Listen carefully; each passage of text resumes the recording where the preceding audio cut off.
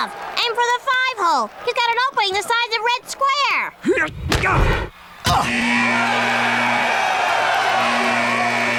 Thank you, mouthy American child. Please to take my hockey tree. Let's go. From the basement of the basement. Paul, did you leave a window open or is it just that cold down here? I'm cold. How can I do the Sports Cubicle? My fingers are turning blue. I look like a Detroit Lions wide receiver. Yeah, I mean, great football this weekend. We got some big stuff to talk about.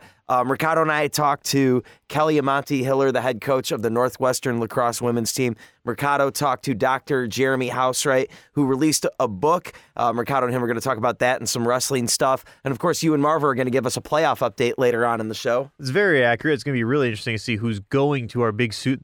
Can I say the big game or the big Super Bowl? You can say the Super Bowl. It's okay. But We're not making a dime off of this. Too damn poor to be not making money off this. But, you know, how do you expect me to pay for a rent in the South Loop, Paul? I might very well lose my place to some pro sports team. Yeah, I thought it was interesting this week that the Sun-Times said that the White Sox are in, quote, serious discussions with the owner of a plot of land in the city's South Loop to build a ballpark, and they've been talking with developer Related Midwest about a baseball-only stadium on the 62-acre parcel close to downtown. It's by the river. It's by Clark and Roosevelt. It's by a couple of train yards, including one that goes up to the LaSalle Street station. I mean, I don't know, Devin. Like, as a biased White Sox fan that likes Guaranteed Rate Field and can't really find any real major faults with it, I don't think they need to do this, but at the same time, the franchise is desperate to draw fans. They have a negative reputation because of the neighborhood, because of maybe the team, maybe the ballpark's a little bland because they made it haphazardly or without consideration for what other people were doing or for some sort of retro modern sort of look that people were doing in the 90s. But maybe this is a chance to kind of solve some problems. Maybe it's still a South Side team because it's below Madison Street.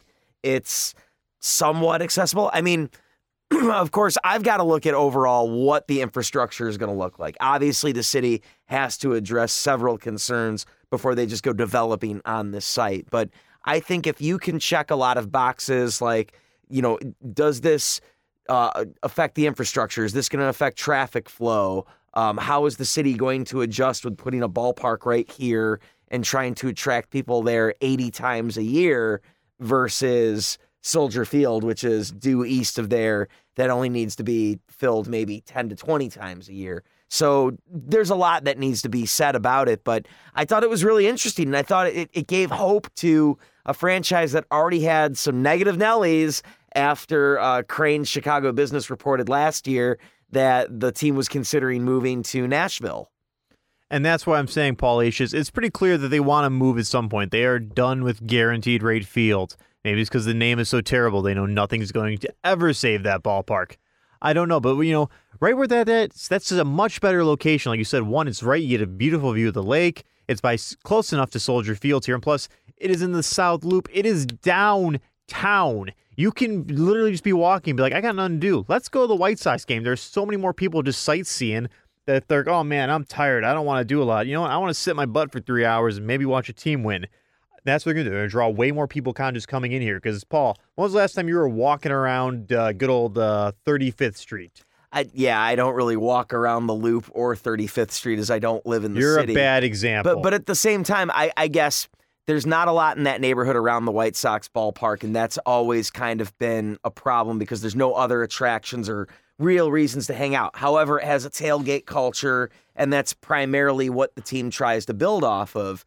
They don't necessarily need to have the tailgate culture. It's not like the White Sox are a big tailgate team. There's a select few that do that out of all of the fans, and I think you could still have that culture and still have a parking lot somewhere downtown for them to do that. I don't think they will. Or a shuttle bus from a parking lot somewhere, too. I mean, yeah, there's going to be some sort of way that they address it if they happen to do it, but I thought that was something nice to hear. You know, it's a better idea than building it in Arlington Heights or building it in Naperville or building it in Addison or building it in Cicero. Those are all better than moving to Nashville. Or building it in Nashville, building it in Charlotte, building it in Portland. There's so many worse options than building it where it's going to be. But at the same time, this is 120 some odd years that this team has existed, and every single year they've played in Bridgeport. So that would be a major change, but it wouldn't change the identity too much. Although I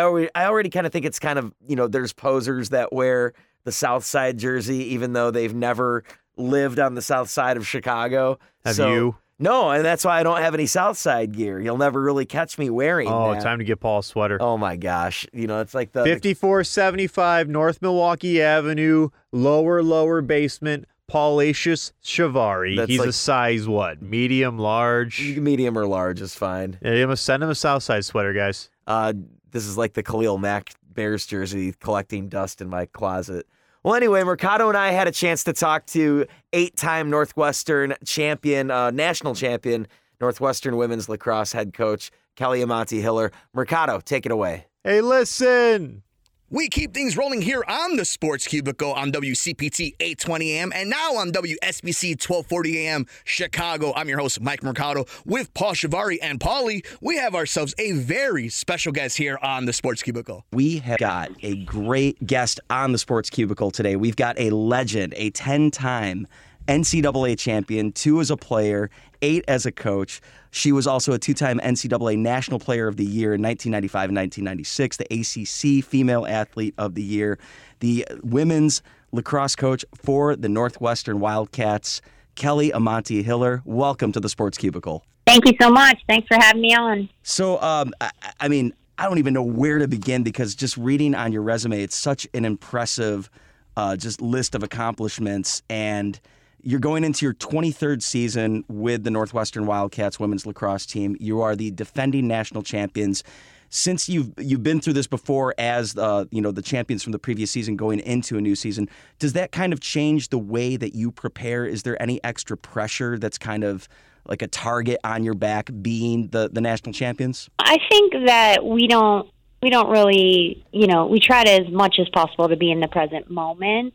I feel like we have a lot of experience as a coaching staff kind of in this situation. And I think just not getting too caught up in, what is perceived. I think that how we look at things is our choice. And if we look at things where, we have a target on our back, there's a lot of pressure, then, that's just going to create anxiety and stress for us. And I think if we really just appreciate each day and, really look at things and are grateful for, every opportunity that we have in front of us and savor every moment and just go out there and compete at our best and try to be cohesive as a group, I think, we'll have a chance for success. It's not guaranteed, but, that's the exciting part, is to be able to kind of test yourself and see what happens. Looking at the makeup of the roster coming into 2024 here, you're about to start your new season in just a couple of weeks, January 28th exhibition versus Stanford.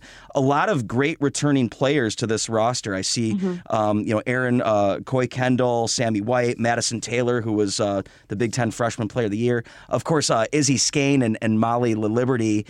What's it like kind of having those women on the team and kind of building the chemistry that you have going into the season, having such great veteran players like that?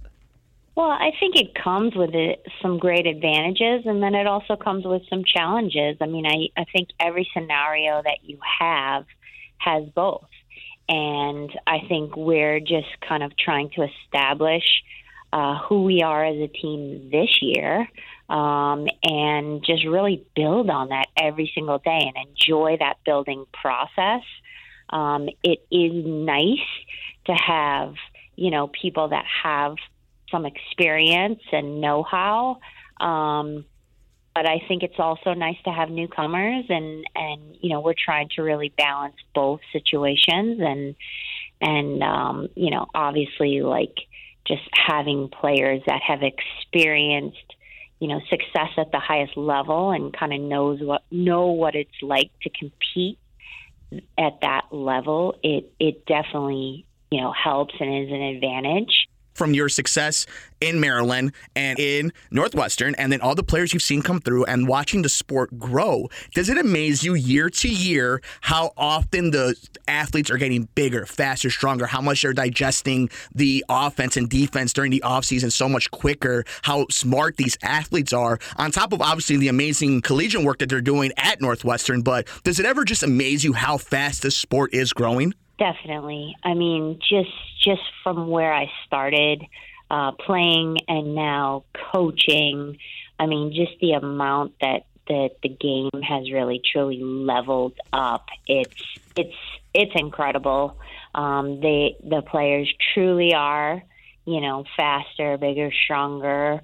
And I think that from my perspective, I feel like I've grown as a coach to kind of know how to coach in today's day and age. I wanted to ask you about the scouting process and the recruitment process that you go through, because it seems like, you have some out-of-the-box thinking. Like I'd heard earlier in your time with Northwestern, you had a couple of women on the team that hadn't even played lacrosse before. And then if I saw this correctly, maybe like the other day, a Twitter post from the team saying that you borrowed a couple of field hockey players for the team this year. Kind of explain that, how you can find these just like talent and skill sets out of women that don't necessarily play lacrosse as their number one sport. Yeah, definitely, man. I think we really truly try to focus on people that are going to be right for our mentality, our program, and I think that we feel pretty confident in our ability to coach and develop as an athlete within, the style that we play.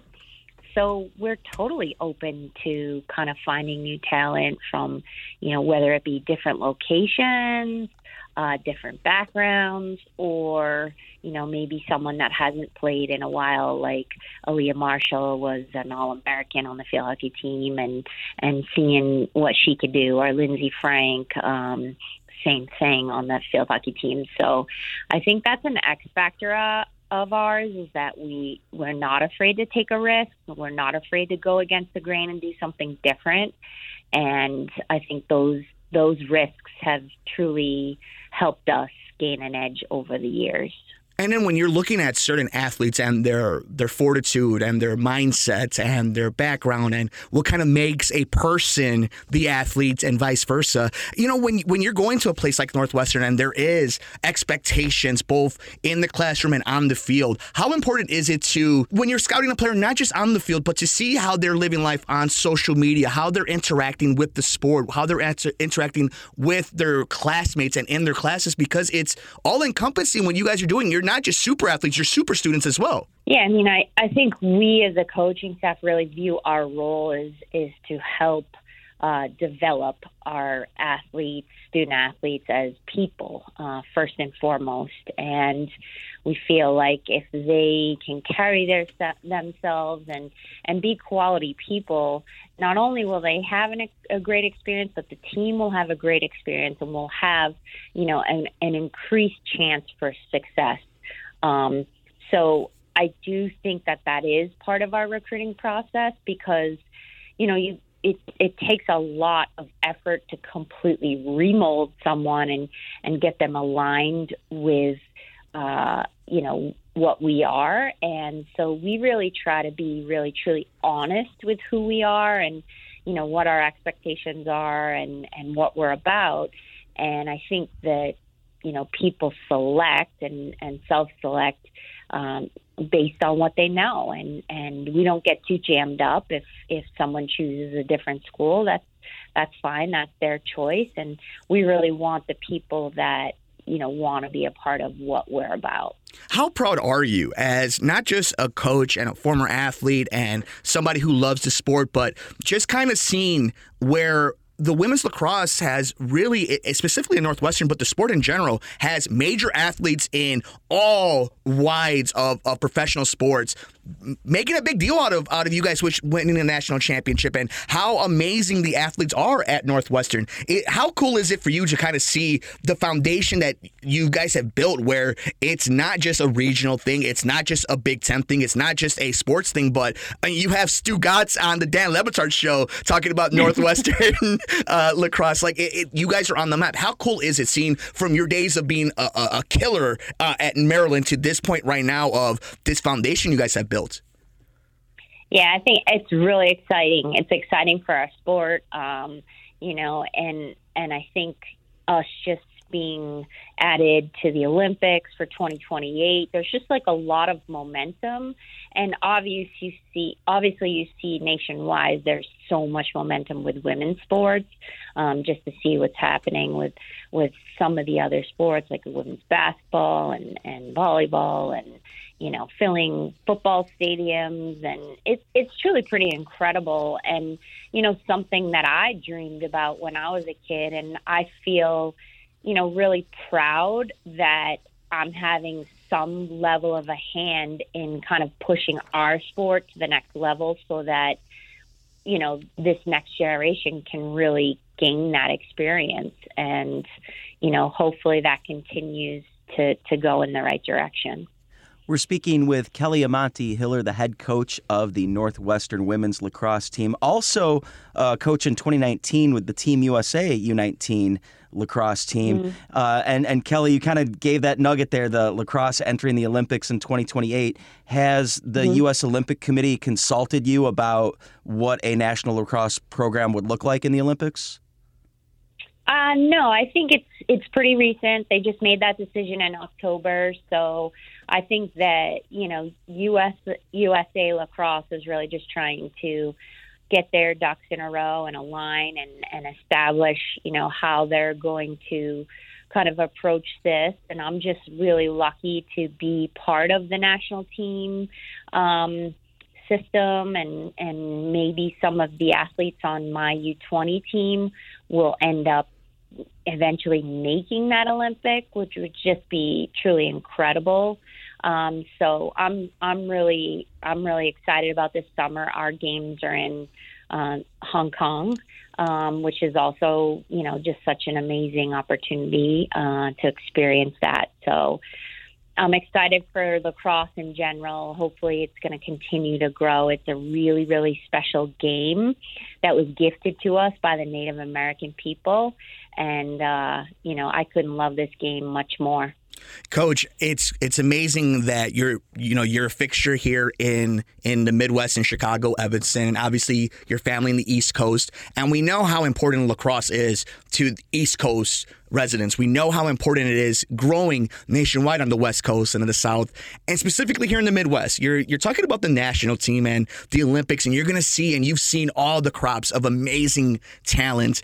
And I wonder, being in Evanston as long as you've been here and seeing the growth in this sport, do you ever think about what the treasure trove of amazing student athletes might be here in Chicago in the next 15, 20 years as this sport continues to grow and you have a metropolis like Chicago becoming a hotbed for one of the great universities in our country? Yeah, absolutely. I mean, I think, the Midwest in general is very serious about their sports and, puts a lot into it. Obviously, you see great talent from football to basketball to wrestling, volleyball, so many of these great sports. And I think, lacrosse has really, truly been emerging for a while. And, ever since I got here, I worked with, actually current Loyola Academy coach John Dwyer, and just kind of helping try to expand the opportunities in this area. And there's so many people that have helped this game grow in the Midwest level. But to see where it's at now, it's pretty exciting. But I can't wait to see where it's going to be in the next 10 years. A lot of Midwest kids are getting great opportunities to go, play at the highest level at top universities. Obviously, you still have that competitiveness, but do you still get that glee, that happiness that you had when you were a child playing the sport, knowing that the spotlight has been put on your club and you have answered with great results many times over, and now it is an institute. Do you still get those vibes? Do you still, after all the winning, after all the great athletes, after all the personal success on and off, do you still get those vibes? I think in my early days, in certain points of my career, I almost put too much emphasis on the winning. And I think now I've learned so much as a coach. And, my greatest just happiness comes from seeing a young woman just become really confident, really confident in herself through the experiences that she gains here in the classroom and then also on the field. And, that's where I really get my pride, and I pour myself into trying to, help these young ladies understand that they can, kind of determine their own mentality, and they can also determine their own level of confidence based on the choices that they make on a daily basis, and really how they talk to themselves, how they talk to each other. And my other greatest happiness is just to see how I inspire people to also have great joy for the sport, maybe future coaches, mentors, whatever. That's a big part of this for me, too. At Maryland, you played for Cindy Timchall, who's currently the Navy head coach. But I also saw that she was the first Division I Northwestern head coach. Nice. Was she a big influence on you and your coaching style? And is that also why you chose Northwestern? Yes. Not many people connect those dots, so I'm pretty impressed with you guys right now. But she was a huge influence on me. She still is. I really just have learned so much from Cindy. She looks at the game from a different perspective. She taught me how to look at the game and myself in a different way where, believing is truly paramount. And, when I had the interview here at Northwestern, of course, I called Cindy, and she just told me all the great things about Northwestern and this university. And, she was fortunate enough to actually be assistant field hockey coach and women's lacrosse coach. And, it's kind of funny right now. We have a player on our team who her mom played for Cindy at Northwestern, both field hockey and lacrosse. So it's like things totally come full circle, and there's probably no bigger influencer in my career than Cindy Timchall. And then to look not to look forward now on the program, but I saw that your niece Dylan in a recently published video that the lacrosse team put out on YouTube, a documentary about the program. Your niece said, not with a straight face, but she said that she'd like to replace you as head coach of the team whenever you step down. Is there an element of truth to that? Is Dylan a future coach, or if not, has there been certain women on the team over the last 20 years that you see, that's going to make a good coach someday? Absolutely. I think, if Dylan wanted to be a coach, he would be an excellent coach. He's very, very smart, has a lot of passion for the sport. The bloodlines run deep in coaching. Her family, her dad coached after his NHL career. He coached at the high school level. Now he's a scout in the NHL. Her brother just graduated from playing college hockey and now is coaching. So, that might be her destiny. And obviously I would love to help support her in that and see what happens. So I'm a big MMA fan. I love Brazilian Jiu-Jitsu. Right. I need to know. I heard down the grapevine that MMA has really inspired some of your coaching. How do you get from what goes on in the mat and rolling on the mat to the lacrosse field? Wow, I'm impressed. You know a lot. I am definitely a huge MMA fan.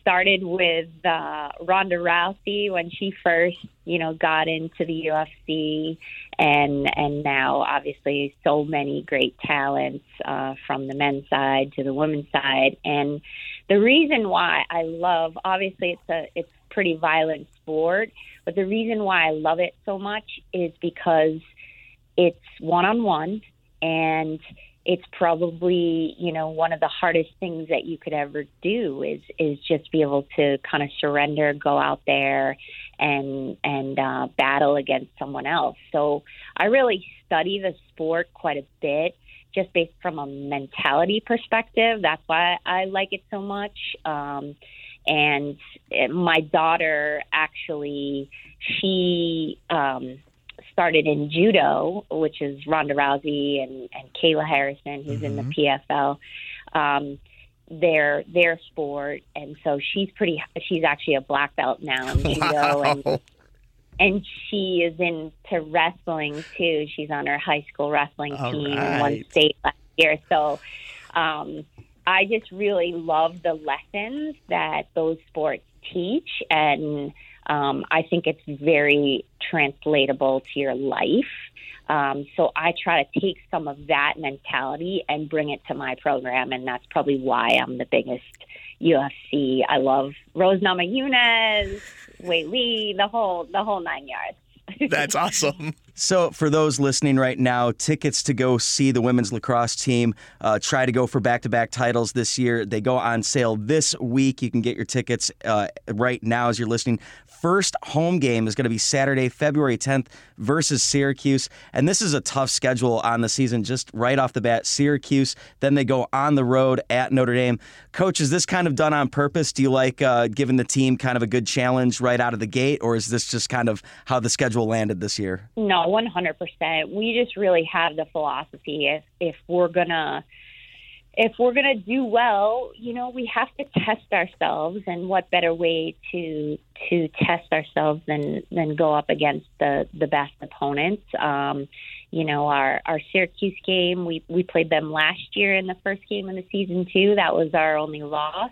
And we really try as much as we can to play the highest caliber schedule, so that when we get hopefully into playoffs, we really feel like we've been battle tested, and we've learned a lot from those experiences.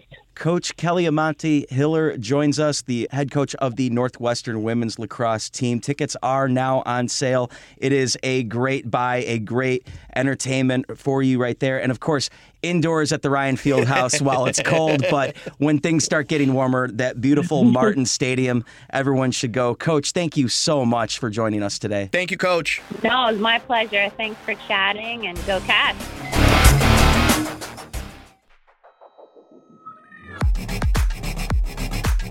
We keep things rolling here on the Sports Cubicle on WCPT 820 AM and now on WSBC 1240 AM Chicago. I'm your host, Mike Mercado, and it is our favorite time of the year, not just because the NFL wildcard and divisional rounds are here. We can see the Super Bowl right around the horizon. Pitchers and catchers are about to report, friends. And of course, the NBA and NHL is in full swing. But that also means that we hear a timer in an arena, nay, a stadium full of fans counting down from 10 to 0. It is Royal Rumble season, which means WrestleMania is right around the corner. And to celebrate not just WWE, AEW, but wrestling fans is somebody who we are so excited to have here on the show. He is the author of For the Love of the Show, Pro Wrestling Fans Tell Their Stories. He is Dr. Jeremy Housewright. Doc, how you doing, bud? Thanks for joining us here on the Sports Cubicle. Thanks for having me. Appreciate it. Of course. So obviously you are a huge wrestling fan, you journalist who's covered sports and some awesome moments, awesome arenas. Before we get into that, let's do some credentials. Let's get these fans ready to talk about your love for pro wrestling. How far back does it go? Are we talking about the rock and roll generation? Are we talking about the territory days? Are you ruthless aggression, attitude era? Where does your love start for pro wrestling? I was a fan at 6 years old, so that would be probably 1987. So probably the rock and roll era, right around them. And Hogan and Andre were doing WrestleMania 3. WrestleMania 3 also has the legendary Steamboat Macho Man match, and a lot of historians go back to that moment, right? And for me, I'm kind of the generation towards the end of Attitude Era, heading into the SmackDown 6, and then everything moving towards that way. My first live wrestling event was in the summer of 2011 at the Allstate Arena when a certain Chicagoan walked out of the WWE as a champion. And we know Chicago is a wrestling city. But when we talk about those moments like WrestleMania 3 up in Detroit and those photographs getting taken, people mentioning that, telling their kids, their grandkids, their granddaughter, their sisters that they were at that moment. When you were writing this book, are there those type of moments like WrestleMania 3 where we could talk about Hulk and Andre, but it is the Savage and Dragon matches, the Steamboat matches that really just seem to just hold on to the fan base's heart? I think in the book I reflected back on my first WrestleMania that I attended was WrestleMania 30. And of course, that's where Lesnar broke the Undertaker's streak. And I mentioned, standing in the crowd and being a Brock Lesnar fan, I was cheering, but I was also at the time in disbelief because it didn't end very cleanly. And I remember, looking around, people had shocked looks on their faces. Grown men were crying because their hero had lost his, beloved streak. So that was a moment that really stood out to me as a WrestleMania moment. That and, of course, Kofi winning the title when I was at WrestleMania 35 in New York. And then that main event being the first women to main event a WrestleMania was a pretty big deal as well. It was such a big deal, and they were doing such a great job of promoting that particular triple threat match. It was Charlotte Flair, Ronda Rousey, and Becky Lynch. Becky has been a friend of the show, guest here on the Sports Cubicle, Sports from the Couch. Awesome, awesome lad, as they say. Obviously, Seth Rollins, a huge Bears fan, so they got love here for Chicago. Chicago loves them, and we all love wrestling and pro wrestling, sports entertainment, however you want to call it. And you talking about those moments, right? Even WrestleMania 30. Talking about that Brock Lesnar Undertaker moment. Heck, Vince McMahon, the legend goes, he went to the ER with Undertaker because of the concussion. But that very night started in bookend with the awesome storyline of Daniel Bryan, now Bryan Danielson, beating Triple H. And then in that triple threat match against Randy Orton and Batista, one of those moments where it felt like the WWE audience, the wrestling audience, really did force the hand of management, and management maybe reluctantly went with it. And I think by the end kind of was all in on it until injuries kind of took over post WrestleMania. But something like that, where in a show that has that amazing storyline, we look at Lesnar and Undertaker as kind of the key moment in a pay-per-view that's legendary. How often does that happen in your research of these amazing wrestling moments over the last 50, 60 years of people we were expecting this to be the show stealer, but it was that one that did it? Yeah, it's rare. It really is. You mentioned, Chicago. I was just there for Survivor Series, and I'm a huge CM Punk fan. That's my guy. I actually have his logo tattooed on my arm. And that night, I did not expect him to show up. Everything that I had heard from people I knew and from some of the wrestlers, no one knew. And when that music hit, I flipped out. That was one of the first times in a while that I've really flipped out at a show, and I had goosebumps. And it was so loud. You could hardly hear his music.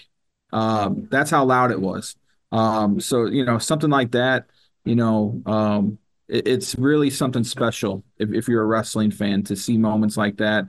And that's the thing about WWE. They're so good at bringing those moments to the stage. I think at WrestleMania 40 this year and even the Royal Rumble, I think we're going to see some special things that we'll remember for a long time and be talking about for a long time. Myself and one of the hosts here who isn't with us right now, but Devin Tingle, we were at the Allstate Arena for Survivor Series, and you're 100% right. We see that little lower third bug come up, and you're looking up in the big jumbotron, and it's kind of weird. You can see the War Games cage. You kind of see the wrestlers kind of prepping. They're all looking at the stage, and when you hear that chord, the static in the chord, I've been to baseball playoff games at Wrigley Field.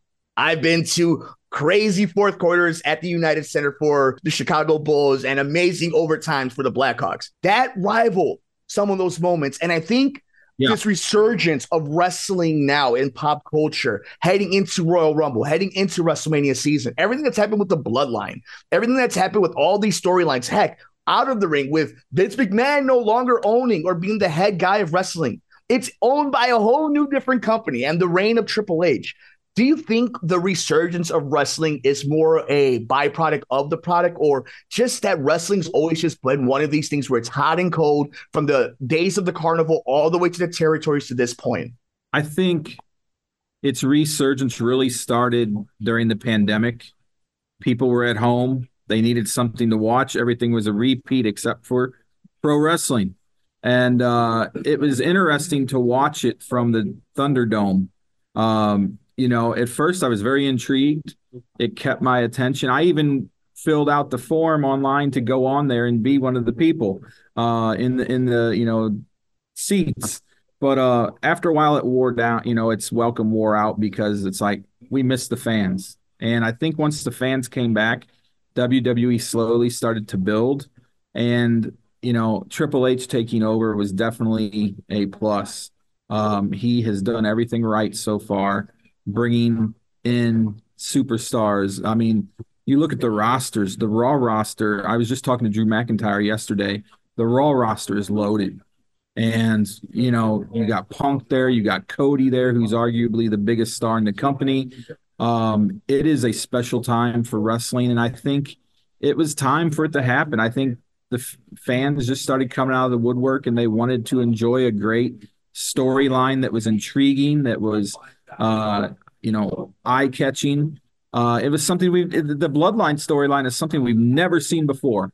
And that's what's so neat about it. Do you think at this point the merge of sports and how much like them giving a world title to the Super Bowl champion, to the World Series champion, to the NBA Finals champion, kind of being integrated, making sure for years they've been putting them in the front row of whatever arena they are. Do you think kind of that blur now of it's big time? We're at Cardiff. We're going to be in Australia. How big has that been in the resurgence of this is big time? It's a game changer. I was just telling somebody yesterday that I can remember as a kid in 1991, they had something called WrestleFest at Busch Stadium in St. Louis. And I was there. And I remember, being a kid and just being on the field. And, there was only probably 7,000, 8,000 people there for that show. But being in the stadium on the field was something special. And now that they have these big shows in, 70, 80,000 seat stadiums, it's really cool. It's cool for the fans. And I'm sure the wrestlers are blown away by the reaction of the crowd. I mean, going to a SummerSlam at Ford Field in Detroit this summer was unreal, because not only are you going to experience the wrestling, you get to experience the city itself. And Detroit was awesome. I had never been to Detroit before, and I went to a Tigers game. I walked around the city. It was a beautiful city, beautiful weekend of weather. I wish the event could have been outside, honestly, because it was perfect weather for it. But I love it that they have it in these big stadiums. And, you mentioned going overseas and, UK and Australia. That's only going to help the product grow. I mean, you're tapping into a whole nother realm, whole nother nation that you haven't been in yet. And so it's only going to make the product build more. And I think we're going to see more and more of that. I think the time of seeing a WrestleMania overseas is coming sooner than later. I could see one in London or something like that coming soon.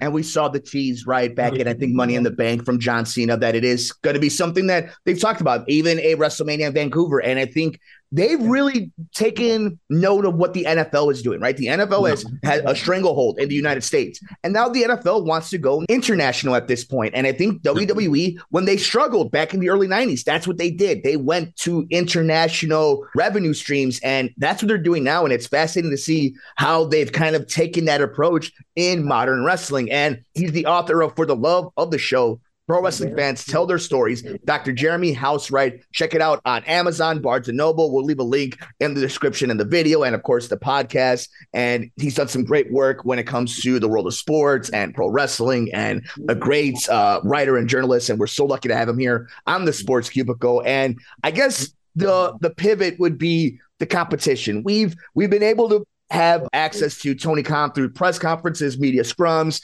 and we were able to see him this past All Out. And now there is this huge moment coming out for AEW Revolution of Sting retiring. And your book, I believe, is kind of the byproduct of all these years of the fandom and the newsletters and the tape traders, the old school Jim Cornette sitting by ringside, taking pictures type of thing. And Sting is retiring, and it's one of those guys in the Coliseum in Carolina. It's going to be a thing and a moment in wrestling history for fans and pro wrestling itself.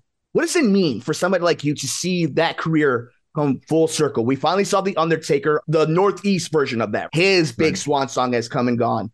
Now it Stings. What kind of impact does that do for somebody like you who's written a book like that, where Sting is kind of like that real keystone to a book like this? You know, I'm a huge Sting fan. In my basement, I think I have 4 or 5 signed photos from him.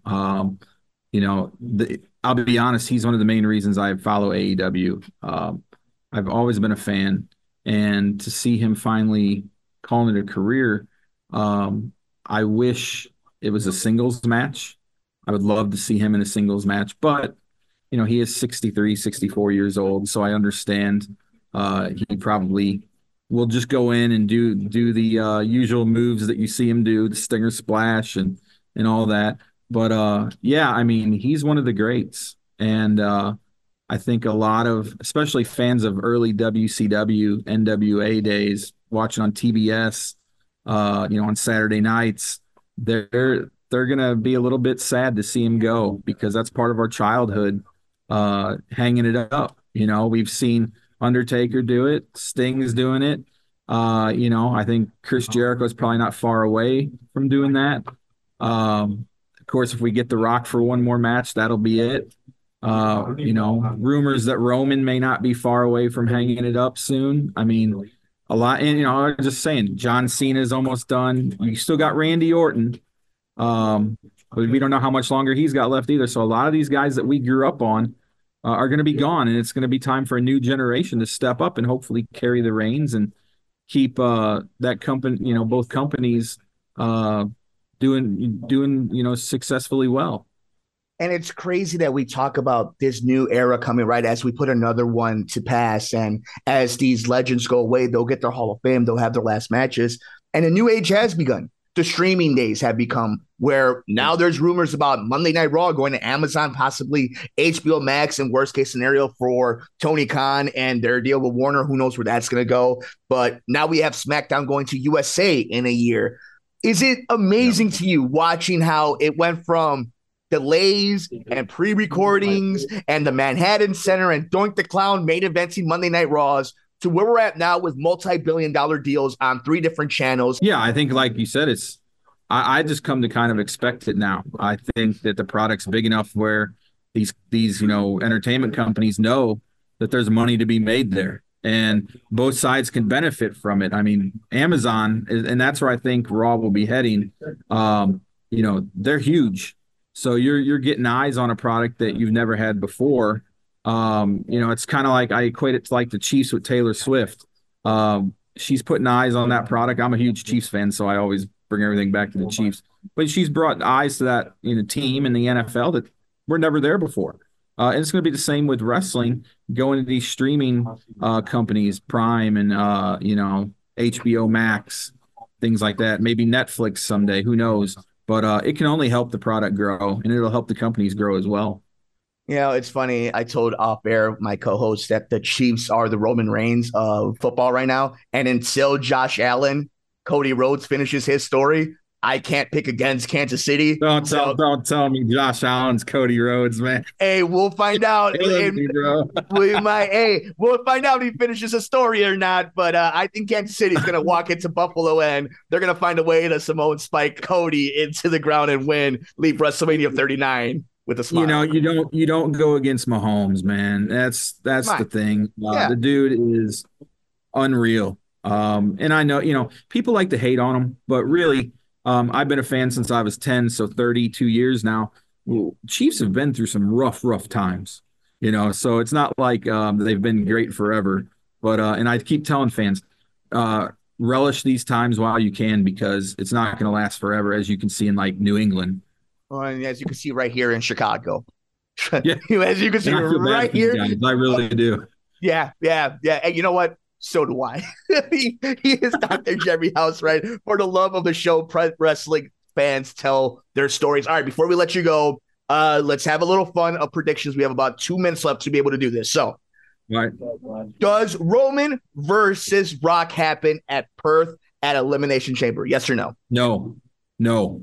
Does Rock versus Roman happen night 2 at WrestleMania 40, Philadelphia, Pennsylvania? Sad to say, yes. When does Cody Rhodes finish his story? I'm going to say SummerSlam. And if the rumors are true, will it be Cody Rhodes versus Okada at WrestleMania 40? I'm saying no. I'm saying Randy Orton. Will Drew McIntyre leave WrestleMania 40 after Claymore and kick Seth Rollins at WrestleMania 40, barring injury? I think that would have happened barring injury, but everything I'm hearing, I don't know if that's going to happen. Drew's my boy. I hope Drew. I think they need to put a title on Drew. He's worthy of it. His character now is great. I love it that he's got some fans actually turning against him. I think he can come in and just destroy everybody as far as I'm concerned. So I would like to see a title on him soon. And if Seth is healthy, then I'd like to see Seth and Drew. And finally, because we have to do it and we know what time it is, it's clobbering time. CM Punk walks in at number 30 and wins the Royal Rumble and challenges your boy Drew McIntyre for the World Heavyweight Championship, possibly even Seth Rollins barring injury. A triple threat match, keeping tradition going at a WrestleMania every 10 years. Am I crazy, yes or no? No, you're not crazy. I think that's definitely a good possibility, but I don't think Punk comes out the champion. Ooh. We're gonna hold you to that. He's gonna earn it. He's got to earn it first. And I love Punk. I've met him a few times. I've interviewed him. I love the dude. He's my all-time favorite. But I think they're gonna make him earn it. Well, you are earning every bit of awesome piece of respect and book sale and click and follow, because you are an amazing guest. You are doing such a great job representing wrestling fans, representing journalists, and mixing the worlds of sports and entertainment. And he is Dr. Jeremy House, right? The book is For the Love of the Show. Pro wrestling fans tell their stories. Check it out on Amazon, Barnes & Noble, wherever you get your favorite books online. Where can they find you on the social so they can support you and click on all the easy links? So I'm on Facebook, JM Housewright, and then Instagram, Dr. Jeremy Housewright, and then on X or Twitter, whatever you want to call it, Heinous J 2003. It is going to be a wonderful Royal Rumble. It is going to be an awesome WrestleMania season, and you are going to enjoy your read of For the Love of the Show, Pro Wrestling Fans Tell Their Stories. He is Dr. Jeremy Housewright. Doc, thank you so much for joining us here on the Sports Cubicle. Thanks for having me, man. Appreciate it. Well, we're here. After tonight, there will be 2 games left. 3 if you count the Pro Bowl. But who counts that, Marver? Do you? Because I sure as heck don't. Nope. 2 games going into the Super Bowl. We already know that we're going to be seeing the San Francisco 49ers taking on the Detroit Lions. And the Baltimore Ravens will take on whoever wins this Bills-Chiefs game. It's still up in the air. But Marver, I'm just going to throw it out to you. Let's just go game by game. So yesterday, we had the Ravens versus the Texans. The Texans, who were the second worst team in the NFL. I'm really curious who the worst team in the NFL was that year. and the Baltimore Ravens, who had a quarterback that nobody seemed to want and was almost getting ready to, potentially be shipped off to another team and not get that contract extension he wanted and could potentially be an MVP right now. This game was a massive blowout in a 34-10 victory for the Ravens, loss for the Texans. I'm just curious, Marva, were you expecting this game to go in that sense at all? No, that'll be closer. I'm an advocate of the rest theory where the bye doesn't help them, but this time I was wrong. The bye helped both teams that had that bye. I wish they'd get rid of the bye too. They might as well make more money and have 8 super wild card games instead of 6. And have 2 more 8 and 18 or 7 and 9 teams make it in. Yeah, well, they'll have the same number of teams. No, I see what you're saying. They put an 8th team in. That's correct. And yeah, why not? The Bears will make the playoffs that way. Happened in 2020. That's correct. But anyway, in that particular game, I mean, it was Jackson was 16 out of 22 for 152 yards and 2 TDs, and Stroud 18 out of 33 for 175 yards. So I mean, the quarterback battle was pretty even, but the rushing game. I mean, it was no contest. The top rusher for Baltimore was Jackson, 100 yards even, and Singletary for Houston only got 22 yards. So all in all, yeah, it was no contest. I mean, it was 3-3, 10-10, and then Baltimore started pulling away in the second half. It was 10-10 at the half, so it was a ball game. But then it went 3 touchdowns and a field goal in the second half, and goodbye Houston. But those South divisions are kind of interesting in both leagues, where you have teams battling at 500 to win the thing, be it Jacksonville, Houston, be it Tampa or New Orleans. So that those divisions are winnable, and Houston was able to do it this year, but Baltimore got rid of them with a big second half. If only the NFC North could be the same way.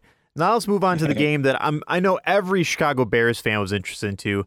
The Green Bay Packers taking on the San Francisco 49ers. I mean, history rewrites itself, Marver. Last year, the Packers beat the Dallas Cowboys and then lost to the 49ers here. I'm just saying, Jordan Love is just proving he is the definitive Packers franchise quarterback, following in Aaron Rodgers' footsteps to a T when you really think about it here. But this game was very close, Marvelous, and I was arguing this with Mercado off the air, how you really can't count out Green Bay and how San Francisco 49ers are not the team that they were in the beginning of the season. These past few weeks, I thought for sure the bye was going to hurt them tremendously, but they managed to pull it off in the end. But, Brock Purdy there, Mr. Irrelevant there, top guy, he really wasn't playing as, peak Brock Purdy that we've seen through most of the season here.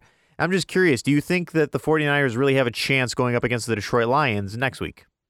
Well, they have a chance. They'll be at home, and they did win that game with a minute left with the McCaffrey 8-yard run. And, Green Bay had plenty of chances to win the game. And, it doesn't matter who the quarterback is. Love, 21 of 34, 194 yards. But Purdy had a fantastic game, 23 of 39 for 252. And McCaffrey had his usual 100 yards, 98 in this case. And they run the ball really well, and they always have Kittle and the receiving end to get his 81 yards. So I think they're a pretty diversified team, and it's funny because the teams that have actually been around the NFC title game in the past few years is like a changing of the guard. No Philadelphia, no New Orleans. So there's no Rams. There's a little bit of a change there. So it will be interesting to see. Detroit is kind of surprising because God help them. Look who beat them this year.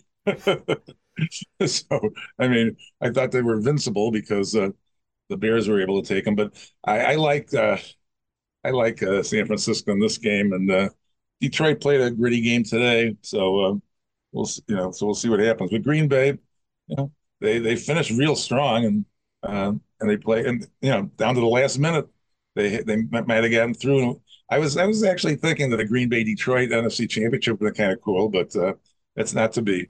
Jordan Love just knows the rules too much here. And then let's move on to today's game. This game was down to the last minute as well. The Detroit Lions taking on the Tampa Bay Buccaneers. This was interesting, Marvelous, because these are two quarterbacks in Baker Mayfield and Jared Goff. Both guys were kind of written off as, they're just going to get you to 500, nothing more.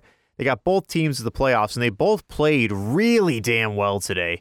And, it's really one of those things I keep saying. Baker Mayfield was on the Panthers, practice squad playing a defensive end last year, and now he's in the playoffs, 2 games away from the Super Bowl, playing his heart out here. I mean, this was a game where I don't really think anyone looked bad. I just think Detroit just happened to be better at the right time there, Marvelous. And I mean, just what really stood out for you out of this game? I mean, one thing that really kind of hit me was Todd Bowles' decision to go for 2 points with the score with 8 points down. And usually, I mean, that kind of struck me as odd, but they kept coming back and coming back and coming back. So I guess he figured they'd do it again, but they did not. And, the final score of the game was with 4.5 minutes left with that Evans touchdown pass from Mayfield. And, it ended up 31-23. And I guess they figured they could have maybe get a 2-pointer the next time. It was a kind of an interesting play. Yeah, I mean, the announcer said there was no foul in the play, but it looked like the defensive back had his back to the ball the whole time and was pushing the receiver. So I don't know. But Mayfield, 26 of 41 for 349 yards. Can't ask for more. And Goff was 30 of 43 for 287. So good conditions indoors, and there was plenty of passing. So, St. Brown was the leading receiver for Detroit at 77 yards. And I just like San Francisco, I think, in the title game. But Detroit's had a really good last half of the year in particular. And they're strong, but I just feel San Francisco will get to the Super Bowl.